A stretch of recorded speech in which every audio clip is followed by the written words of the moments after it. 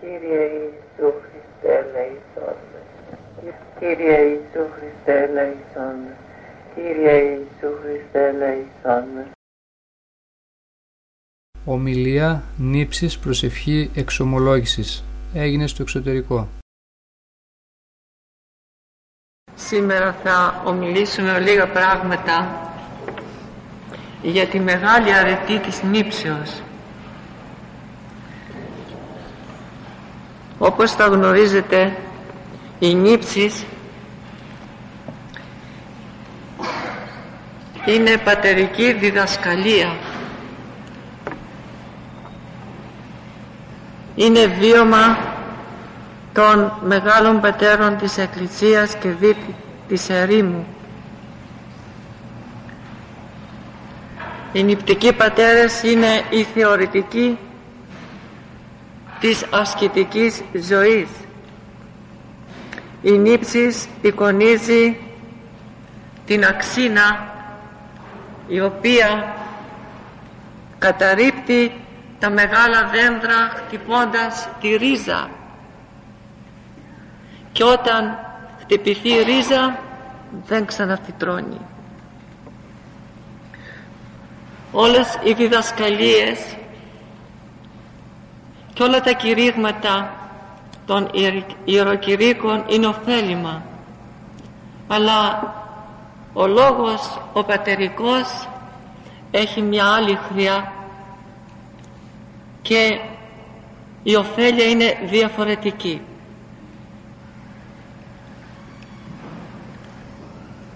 Νύψης θα πει νύφο, αγρυπνό, φρουρό, επισκοπώ, παρατηρώ, επιβλέπω, παρακολουθώ. Και οι πατέρες την συνοψίζουν σε μία αδιάλειπτη προσοχή του νοός. Όταν ο νους του ανθρώπου, του χριστιανού, έχει την προσοχή αυτή της νύψεως, φρουρεί το νου, την καρδιά και τας 5 αισθήσεις του ανθρώπου, τόσον τα σωματικά αισθήσεις όσον και τα πνευματικά της ψυχής. Όταν ο νους νύφει, όταν προσέχει, όταν φρουρεί τα διανοήματα, τις σκέψεις, όταν ελέγχει την φαντασία, το φανταστικό μέρος του νου, τότε όλος ο άνθρωπος ψυχοσωματικά διατηρείται καθαρός. Και όταν ο άνθρωπος δια της νύψεως και της εργασίας της πνευματικής καθίσταται καθαρός, οι προσευχές του έχουν παρησία προς τον Θεό. Διασχίζουν τον αιθέρα, ξεπερνούν τους αστέρας, διέρχονται τους ουρανούς και πλησιάζουν στον θείο θρόνο της χάριτος και δέχονται τις ευλογίες του Θεού, και έτσι ο άνθρωπος, ο προσευχόμενος ούτως, να πλουτίζει την κατά Θεόν χάριν. Μας λέγουν οι νηπτικοί πατέρες, ένας λογισμός μας ανεβάζει εις τον ουρανό και ένας μας κατεβάζει στην κόλαση. Εν τις λογισμοί μας βελτιούμεθα ή αχρειούμεθα. Δηλαδή ένας λογισμός ο οποίος απρόσεκτα θα μας προσβάλλει, θα μας δηλητηριάσει, θα μας ειδονήσει, θα μας καταστήσει για την κόλαση. Ένας λογισμός θεϊκός, ένας λογισμός αυταπαρνήσεως, ένας λογισμός ανδρείας, ένας λογισμός προσευχής και θεωρίας μας αξιώνει να πλησιάσουμε των Θείων Θρόνων και να γευθούμε πράγματα ουράνια. Από τους λογισμούς ή θα γίνομαι ακάθαρτη ή θα γίνομαι καλύτερη. Η αρχή όλων των αμαρτημάτων ξεκινούν από τους λογισμούς.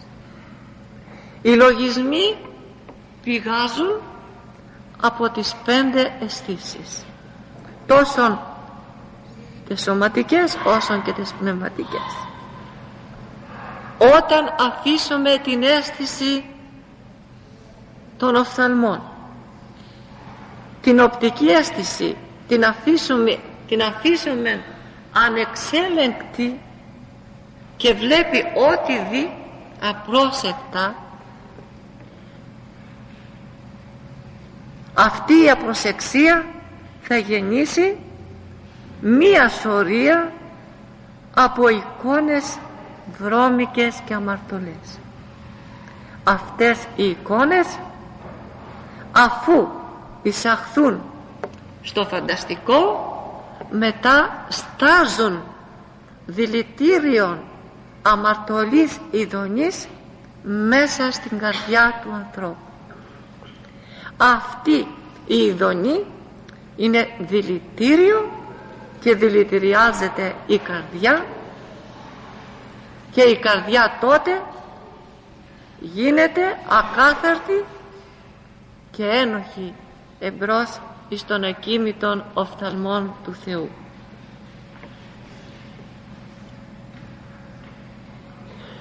Όπως η αίσθηση των οφθαλμών, έτσι είναι και της αφής, έτσι είναι και της γεύσεως και της ακοής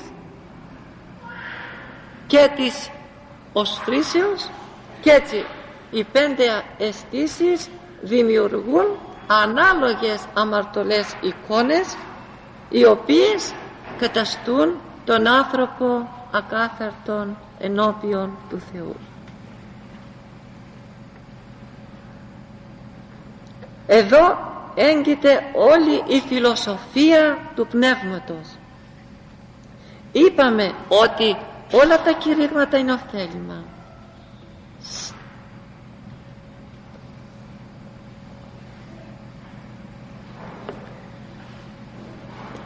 Είναι ωφέλιμα όπως ακριβώς κλαδεύεται ένα δέντρο ή κόπτονται κλάδι και μειώνεται ένα δέντρο που είναι αμαρτωλό, ένα πάθος.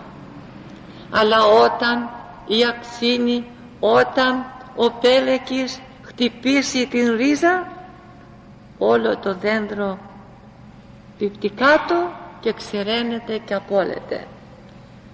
Τι ούτω τρόπος και όταν η νύψης, ο πέλεκης αυτός της νύψεως των πατέρων, της διδασκαλίας των πατέρων, πάρει εφαρμογή εις την ζωή του χριστιανού, ένα δέντρο εμπαθίας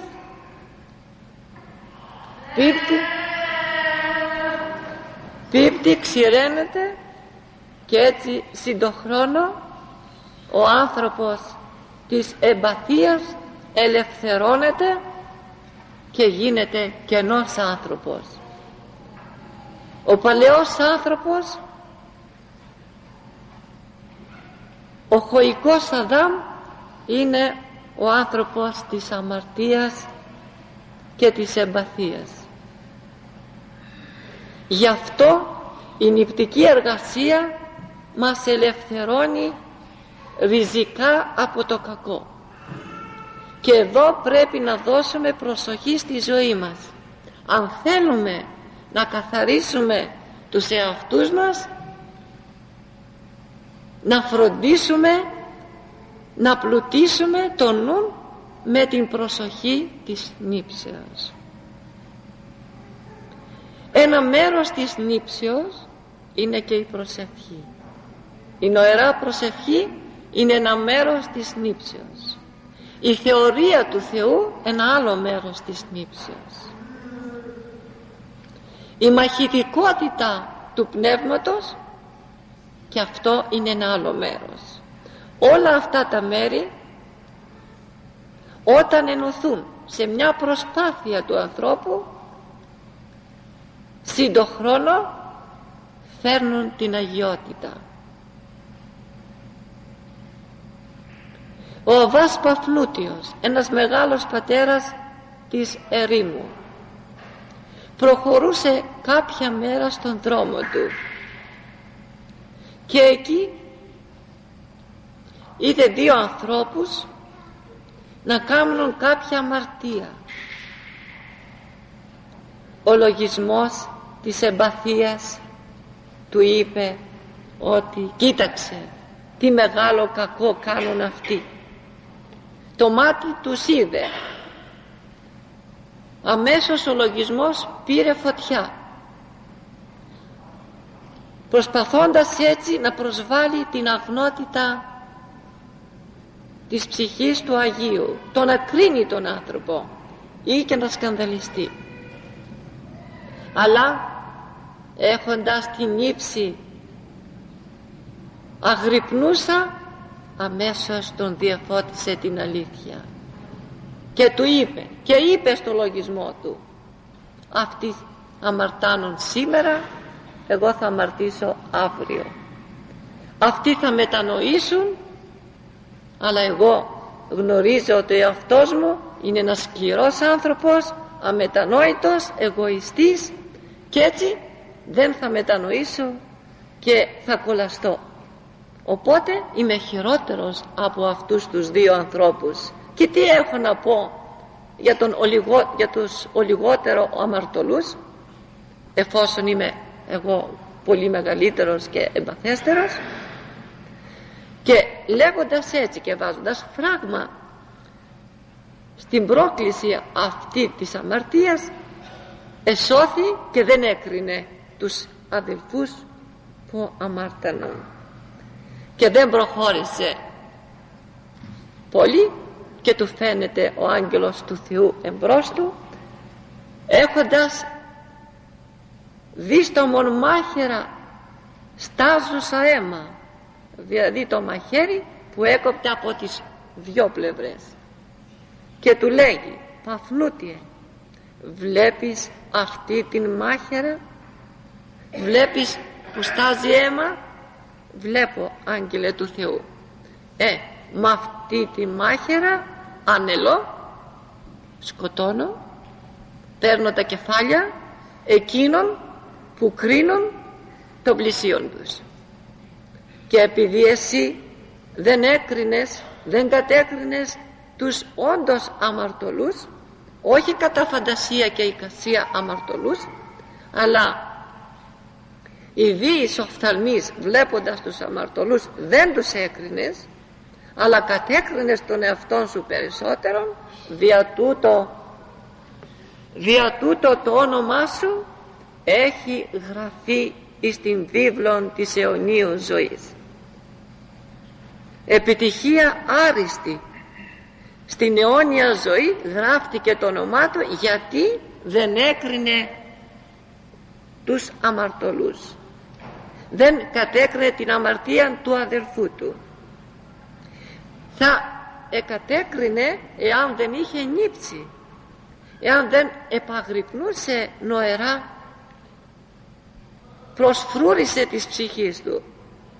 Βλέπετε τώρα μία προσοχή πόσον καλόν εγέννησε και τι ζημία θα υπέμεινε εάν απροσεκτούσε στη σκέψη, εάν την άφηνε τη σκέψη να δουλέψει μέσα του. Μα η λογική του έλεγε ότι όντως αμαρτάνουν, τους έβλεπε. Αλλά παρά τα αυτά όμως, επειδή η λογική τον έπιθε ότι έτσι το πράγμα εγίνετο, υπερίσχυσε όμως ο ορθός λογισμός και έτσι εγλίτωσε τον ναυάγιον της ψυχής του.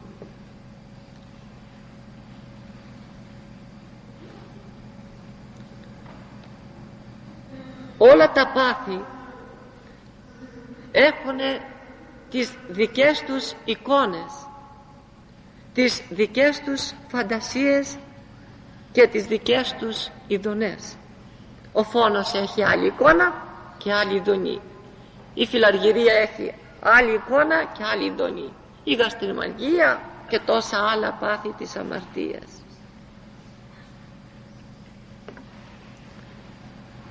Όλα αυτά, όπως είπαμε, οι ειδονές αυτές είναι δηλητήρια διαφορετικά που φέρνουν τον θάνατο της ψυχής.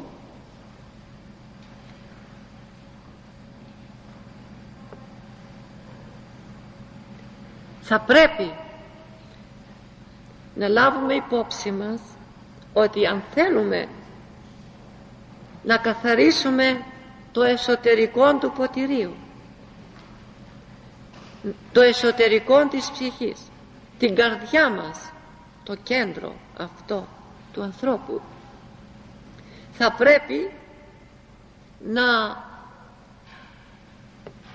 να αγωνιστούμε, να κρατήσουμε προσοχή, να προσέχουμε όσον γίνεται περισσότερο, δηλαδή να επαγρυπνούμε, να είμεθα πάντα με τη σκανδάλη στο χέρι, με την πρώτη εμφάνιση του εχθρού να περιβολούμε. Μόλις μας έρχεται ένας κακός λογισμός, αμέσως ανατροπή. Έρχεται μία εικόνα βρώμικη, αμέσως να την καταστρέφουμε. Να μην την αφήνουμε να γίνεται εντονότερη στα χρώματα και στην παράσταση, γιατί έτσι θα έρθουμε σε άμεση δυσκολία. Όταν χτυπείτε το κακό στη ρίζα, είναι αδύνατον να φυτρώσει και να αυξηθεί. Όταν αυτός ο αγώνας γίνεται με επιμέλεια, θα καθαρίσουμε την ψυχή μας και έτσι θα βρεθούμε καθαροί και με παρησία στο Θεό. Ένας ειδωλολάτρης ιερεύς ρώτησε κάποιους μοναχούς, ο Θεός σας, είπε, σας φαίνεται, τον βλέπετε, σας μιλά? Είπαν όχι οι πατέρες. Για να μην σας μιλά και με το να μην σας φαίνεται, δεν έχετε καθαρούς λογισμούς. Εγώ όταν προσεύχομαι, λέει, με απαντά ο Θεός μου. Φυσικά ο ειδωλολάτρης δεν τον απαντούσε ο Θεός, τον απαντούσαν τα δαιμόνια, αλλά ωστόσο οι πατέρες το πήραν σαν μια αιτία ωφελίας και είπαν πράγματι ότι οι ακάθαρτοι λογισμοί εμποδίζουν τον άνθρωπο να επικοινωνήσει με το Θείο. Η νύψης δεν κάνει τίποτε άλλο παρά καθαίρει το νου, την καρδιά από κάθε τι ακάθαρτο. Γι' αυτό με λίγον κόπο ασκητικό η νύψης φέρνει τα μεγαλύτερα αποτελέσματα του πνεύματος. Όταν κάνουμε άσκηση και δεν προσέχουμε τις σκέψεις, δεν κάνουμε τίποτε.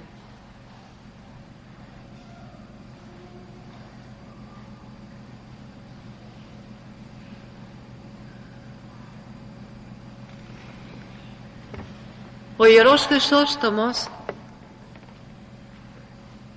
πολλά κεφάλαια έγραψε περί προσευχής και περί νύψεως. Και μεταξύ άλλων λέγε κάτι πάρα πολύ όμορφο.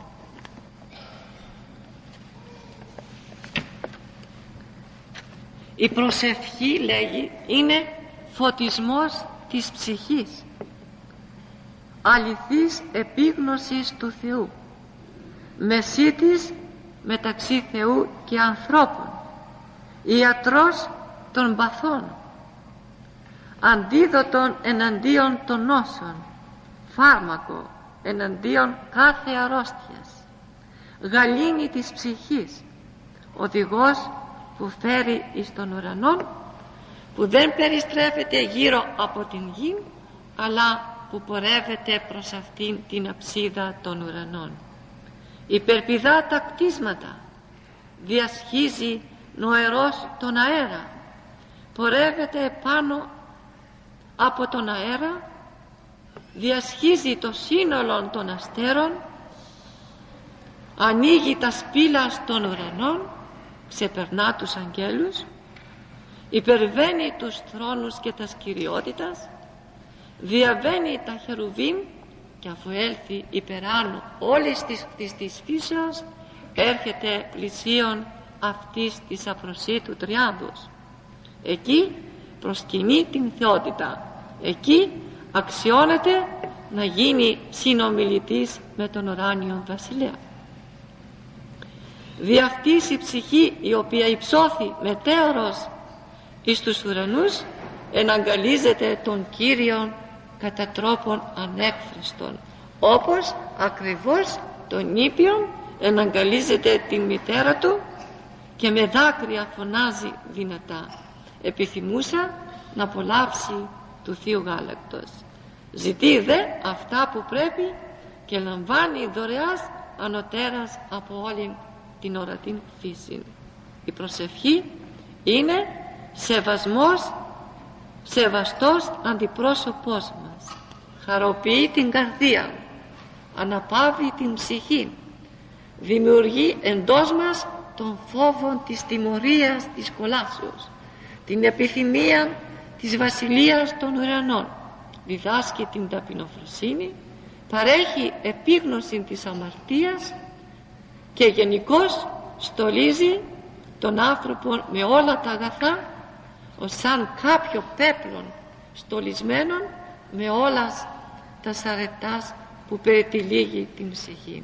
Αυτή έφερε ως δώρον εις την Άννα τον Σαμουήλ και ανέδειξε τούτον προφήτην του Κυρίου. Αυτή η προσευχή έκαμε και τον Ηλία ζηλωτήν του Κυρίου, και αυτή έγινε οδηγός της καθόδου του ουρανίου πυρός δια της θυσίας, διότι ενώ οι ιερείς του Βάλ επεκαλούνται όλη την ημέρα το είδωλον, αυτός αφού ύψισε την φωνή που εξήλθεν εκ της καθαράς καρδίας του και φώναξε δια του στόματος και της ψυχής του, κατεβίβασε εκ των ουρανών το πυρ ως απόδειξη της δικαίας προσευχής του, διότι αφού εστάθη ως αετός επάνω εις το θυσιαστήριο, με το ορμητικό της φυσιός του τα προσέφερε όλα ως θυσία.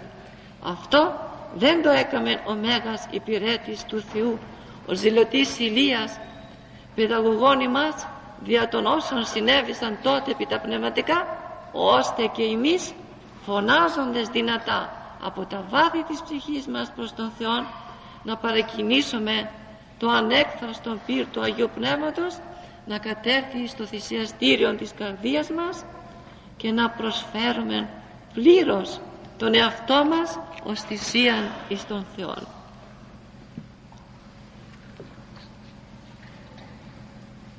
Όλοι οι μεγάλοι πατέρες της Εκκλησίας, κυρίως οι πατέρες της ερήμου,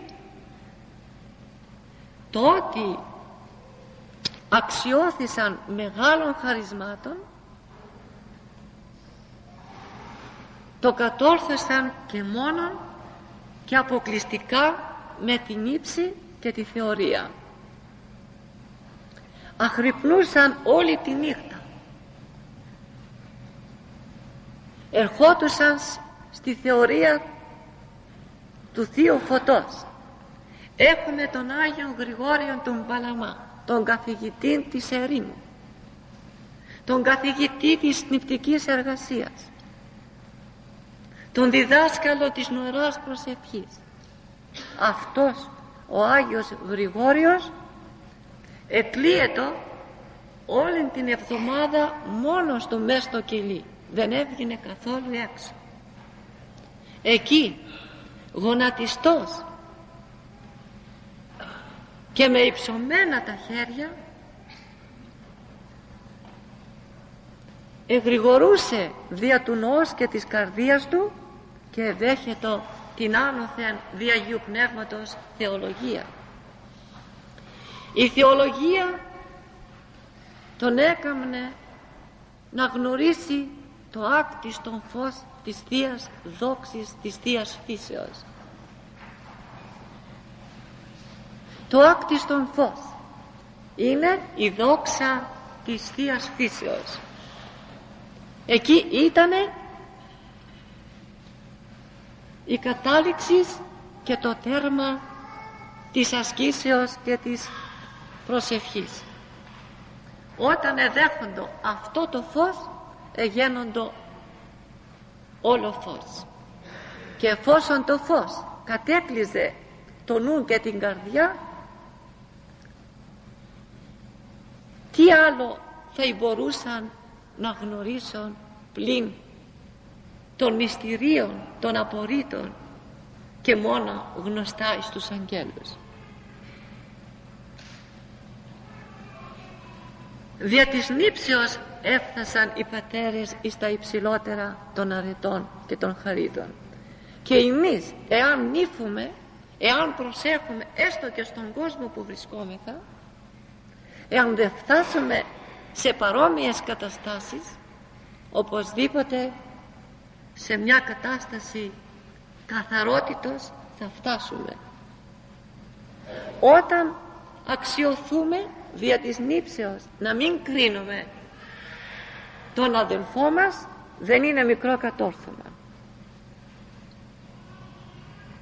Εφαρμόζουμε την εντολή του Χριστού μας, η οποία είναι η εξής: μην κρίνατε ή να μην κριθείτε, ενώ κρίματι κρίνετε κριθήσεστε, και ενώ μέτρο μετρείτε αντιμετρηθήσετε ημί.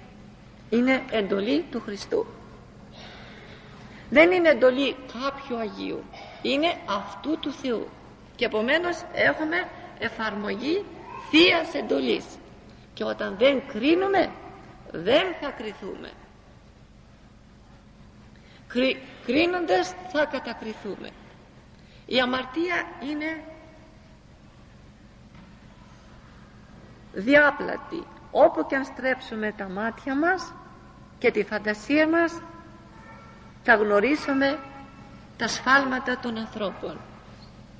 Επομένως, εάν είμεθα απρόσεκτοι, χωρίς νύψη, θα βρεθούμε πάντοτε υπό το σφάλμα της παραβάσεως αυτής της ευαγγελικής αρετής, το να κρίνουμε τον πλησίον μας. Ήταν ένας μοναχός σε κάποιο μοναστήρι.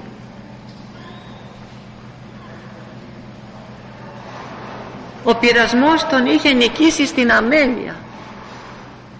Δεν έκαμνε τον κανόνα του, δεν κατέβαινε στην εκκλησία, δεν έκανε την και κανονισμένη προσευχή, και έτσι οι πατέρες το ήξεραν αυτό και τον είχαν σαν αμελή. Έφτασε η ώρα του θανάτου και οι πατέρες τον επλησίασαν να δουν κάτι, να ωφεληθούν που ίσως ο Θεός να έδειχνε. Και πλησιάζοντας τον θάνατον, αυτός ο μοναχός, ο αμιλής, τον είδαν οι πατέρες να είναι πάρα πολύ χαρούμενος.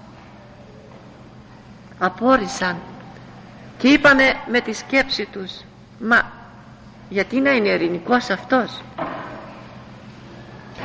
Η αμέλεια που είχε στη ζωή του τη μοναχική δεν τον ανησυχεί? Τα χρέη που επισορεύθησαν με τη ραφημία, τι γίνεται? Η συνείδησή του δεν επαναστατεί, δεν τον κάνει ανήσυχο, δεν απελπίζεται? Αυτός συνέχιζε να είναι χαρούμενος. Στην απορία τους αναγκάστηκαν να τον ερωτήσουν, μα συγχωρείτε αδελφέ, σε βλέπουμε έτσι και έτσι, εξεύρουμε και εξεύρεις ότι υπήρξες αμιλής και ράθιμος στα μοναχικά σου καθήκοντα, τώρα πορεύεσαι προς το δικαστήριο του Χριστού, που θα έπρεπε να είσαι κάπως λυπημένος, ανήσυχος κλπ. Αλλά σε βλέπουμε διαφορετικά, χαρούμενο κλπ, με ελπίδα, και απορούμε πού στηρίζεται όλη αυτή η κατάστασή σου. Αυτός τους απαντά και τους λέγει, έχετε δίκιο πατέρας μου, έτσι είναι, αμελής ήμουνα, δεν έκανα ό,τι εσείς κάματε, αλλά ένα πράγμα φύλαξα στη ζωή μου, το να μην κρίνω τον αδελφό μου. Διάβασα στο Ιερόν Ευαγγέλιο όπου λέγει ο Κύριος ότι εκείνος που δεν θα κρίνει δεν θα κριθεί. Προσπάθησα, κοίταξα από εδώ η αμέλειά μου, ας προσέξω τουλάχιστον να μην κρίνω, και ελπίζω στην εσπλαχνία του Θεού ότι δεν θα κριθώ, και γι' αυτό φεύγω με πίστη ότι ο Χριστός θα εφαρμόσει τον λόγο του.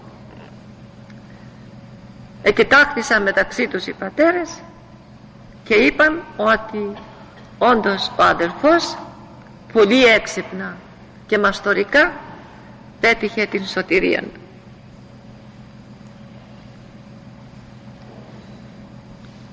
Εάν νύφουμε δεν θα κατακρίνουμε, διότι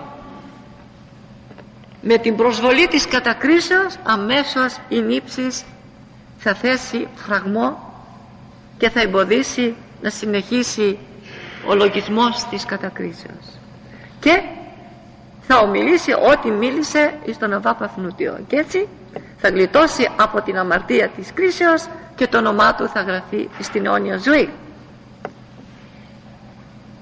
Άνθρωπος που φύλαξε τη γλώσσα του καθαρή και την έσω και την έξω, τον λογισμό, τον εσωτερικό της κρίσεως και την κατάκριση της γλώσσης, αυτός ο άνθρωπος όταν εν γνώση του, εν γνώση Θεού το έκαμε αυτό, το εφάρμοσε αυτό, είναι μια εγγύηση ότι ο άνθρωπος αυτός είναι σωσμένος.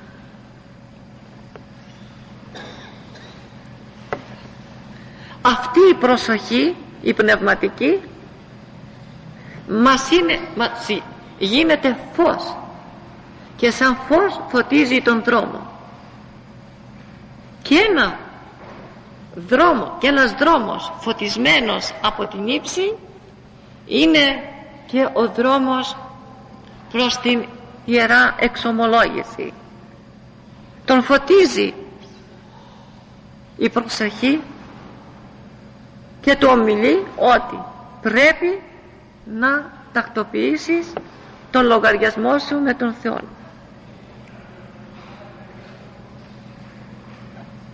Και οδηγείται με τη φώτιση εις αυτό το μέγα μυστήριο, και εκεί αφήνει όλο το χρέος,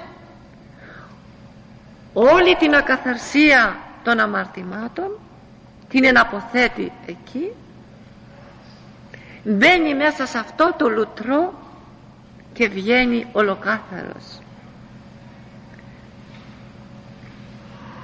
Και λέγω ότι πρέπει να έχουμε πολύ χαρά στην ψυχή μας όταν αξιονόμεθα να φτάσουμε εις αυτό το λουτρό. Πρέπει να πανηγυρίζουμε και να ευχαριστούμε τον Κύριο που άφησε αυτό το λουτρό στη γη, άφησε αυτή την εξουσία του δεσμήν και λύν. Όσα λύσει ο πνευματικός, τα λύνει και ο Θεός. Όσα συγχωρεί ο αντιπρόσωπος του Θεού, συγχωρεί και ο Κύριος. Και όταν εδώ κάτω κριθεί ο άνθρωπος, ου κρίνεται επάνω στο μεγάλο και φοβερό δικαστήριο.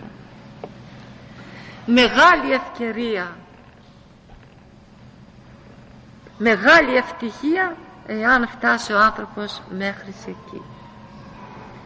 Γι' αυτό όσοι έχετε αξιωθεί αυτού του λουτρού και συνεχώς στο κάθε λέρωμα της ψυχής το καθαρίζετε με το λουτρό αυτό το πνευματικό του Θείου Μυστηρίου, πρέπει να έχετε πάρα πολύ μεγάλη χαρά, διότι πάντοτε η θύρα του παραδείσου θα είναι ανοιχτή.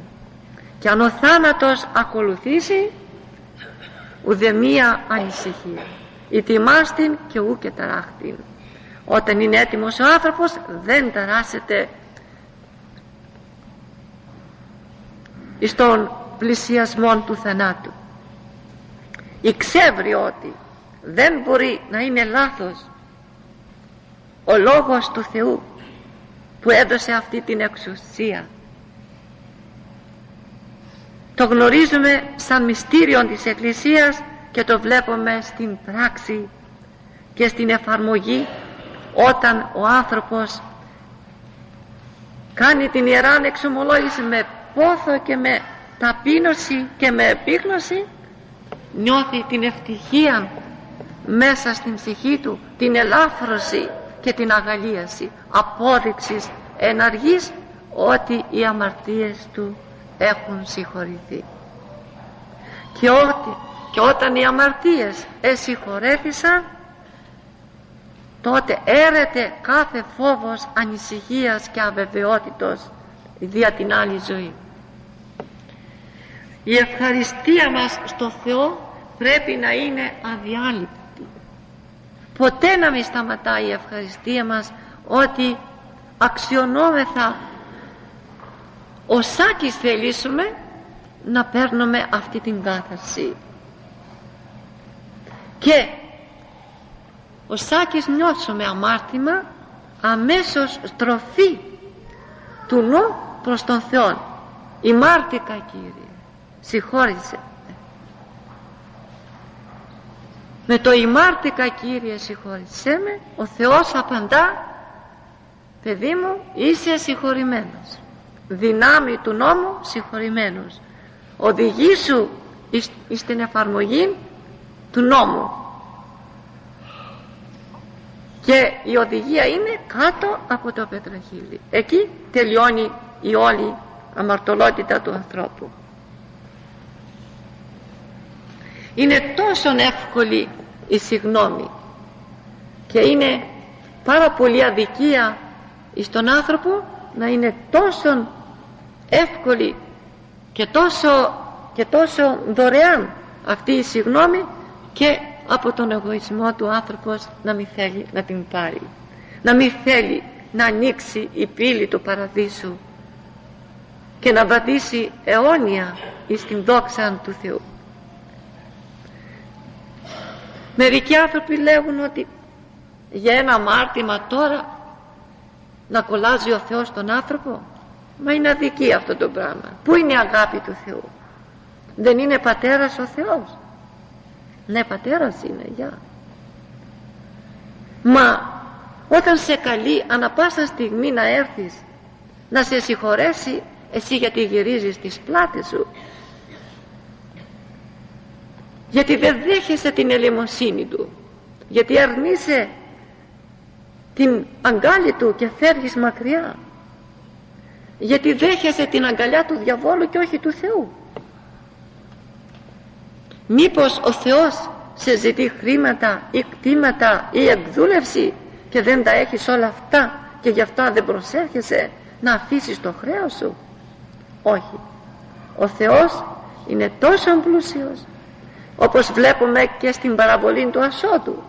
Ο Άσωτος θέλησε να φύγει μακριά, ζήτησε το μέρος της περιουσίας που του ανήκει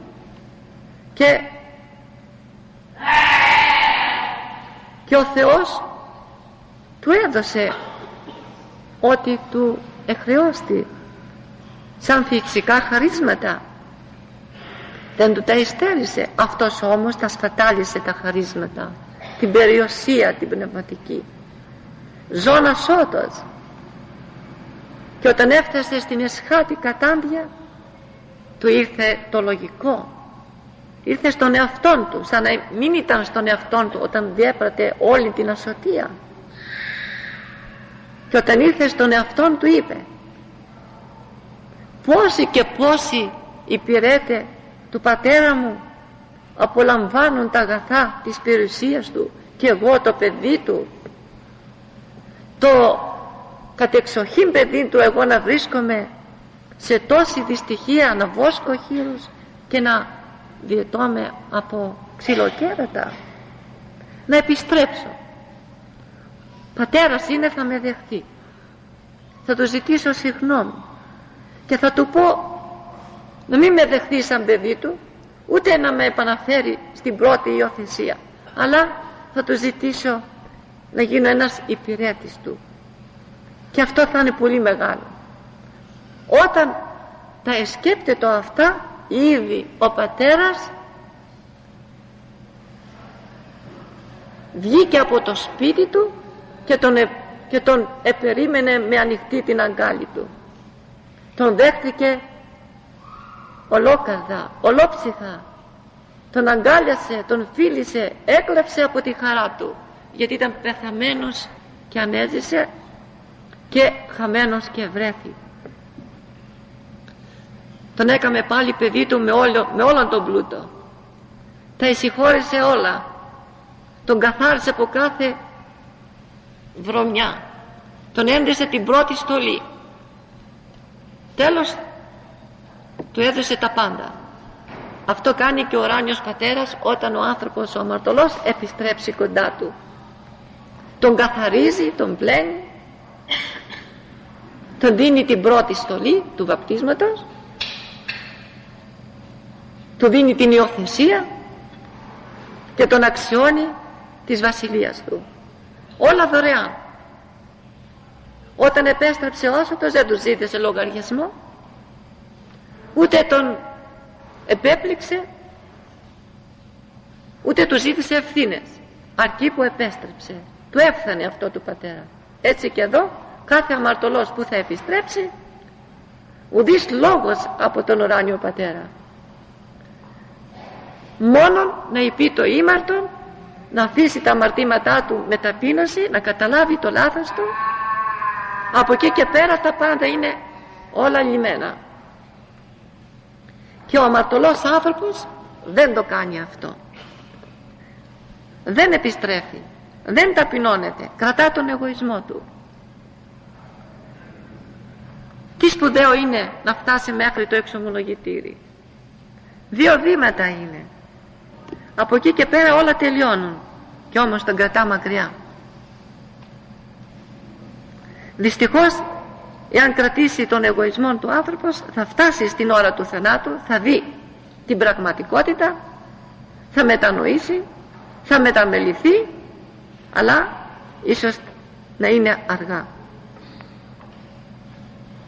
Γι' αυτό ο Θεός τιμωρεί τον άνθρωπο, γιατί δεν θέλει να ταπεινώσει λίγο τη σκέψη του. Το νεοσφόρο, αυτό το μεγάλο τάγμα, αυτό που ήταν στην πρώτη θέση των αγγελικών ταγμάτων, ποια η αιτία της καταστροφής, ποια η αιτία της καταρρεύσεως, της μετατροπής από αγγέλους σε δαίμονες? Η υπερηφάνεια, ο εγωισμός. Από εκεί έγινε το ολίσθημα τόσο των αγγέλων όσο και των προπατώρων μας. Και οι προπατορές μας, οι πτώσεις τους έγινε από υπερηφάνεια και εγωισμό. Όταν ο Θεός τους είπε ότι φυλάξτε αυτή την εντολή, φάγετε ό,τι θέλετε, μόνο από τούτο μη φάγετε, διότι από τη στιγμή που θα φάτε θα πεθάνετε ψυχικά. Εκεί ξεγελάστηκαν και έφαγαν και απέφαγαν. Αλλά ο Θεός προτού καταφέρει την καταδικαστική απόφαση, πλησίασε τον άνθρωπο και λέγει στον Αδάμ, Αδάμ, γιατί το έκαμες αυτό? Δεν ζήτησε συγγνώμη, δεν είπε ότι ήμαρτον Θεέ μου, έσφαλα. Εάν αυτό το έκαμνε, δεν θα εδιώχνε το από τον παράδεισο. Ούτε και εμείς θα είχαμε υποστεί όλη αυτή την εξορία και την ταλαιπωρία την σημερινή. Με το να μην πει ήμαρτον, έγινε όλος αυτός ο συφερτός των κακών. Έτσι και τώρα ο άνθρωπος δεν λέγει το ήμαρτον και μένει στα κακά του. Μόλις είπε ο άνθρωπος ήμαρτον, ο Θεός απλώνει την αγκαλιά της συγγνώμης και τον παίρνει μέσα.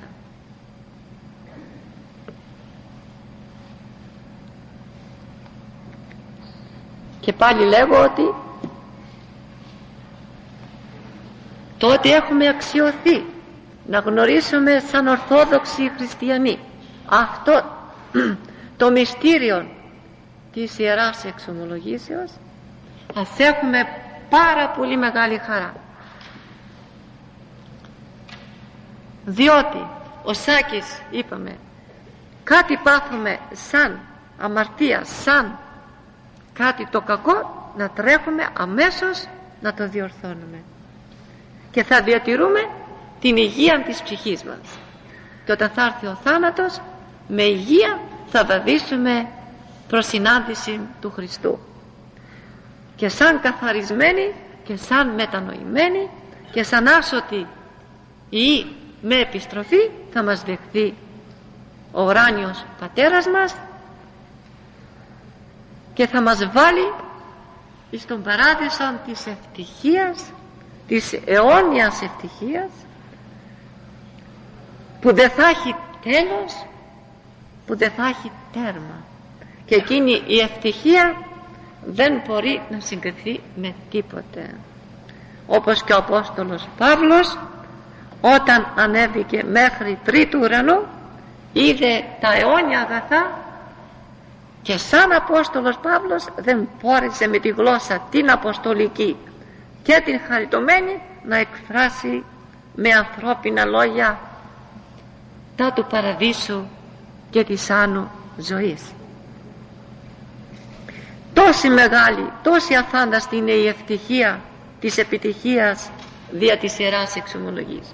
Γι' αυτό με πολύ πόθο, με πολύ αγάπη, με πολύ συναίσθηση να τρέχουμε, να καθαριζόμεθα, να ετοιμαζόμεθα, να είμεθα έτοιμοι και όταν ακολουθήσει ο θάνατος να φύγουμε ειρηνικά.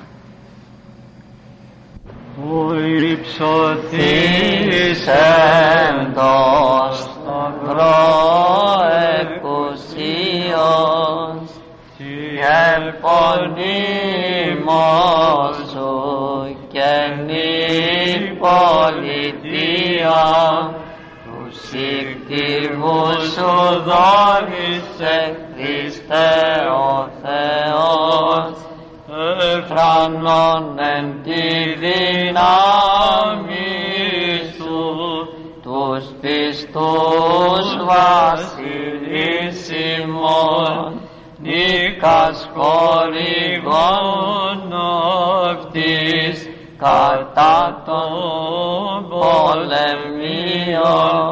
Την συμμαχίαν έχει εν την συν όπλων ειρήνης αήτη των τρόπεων.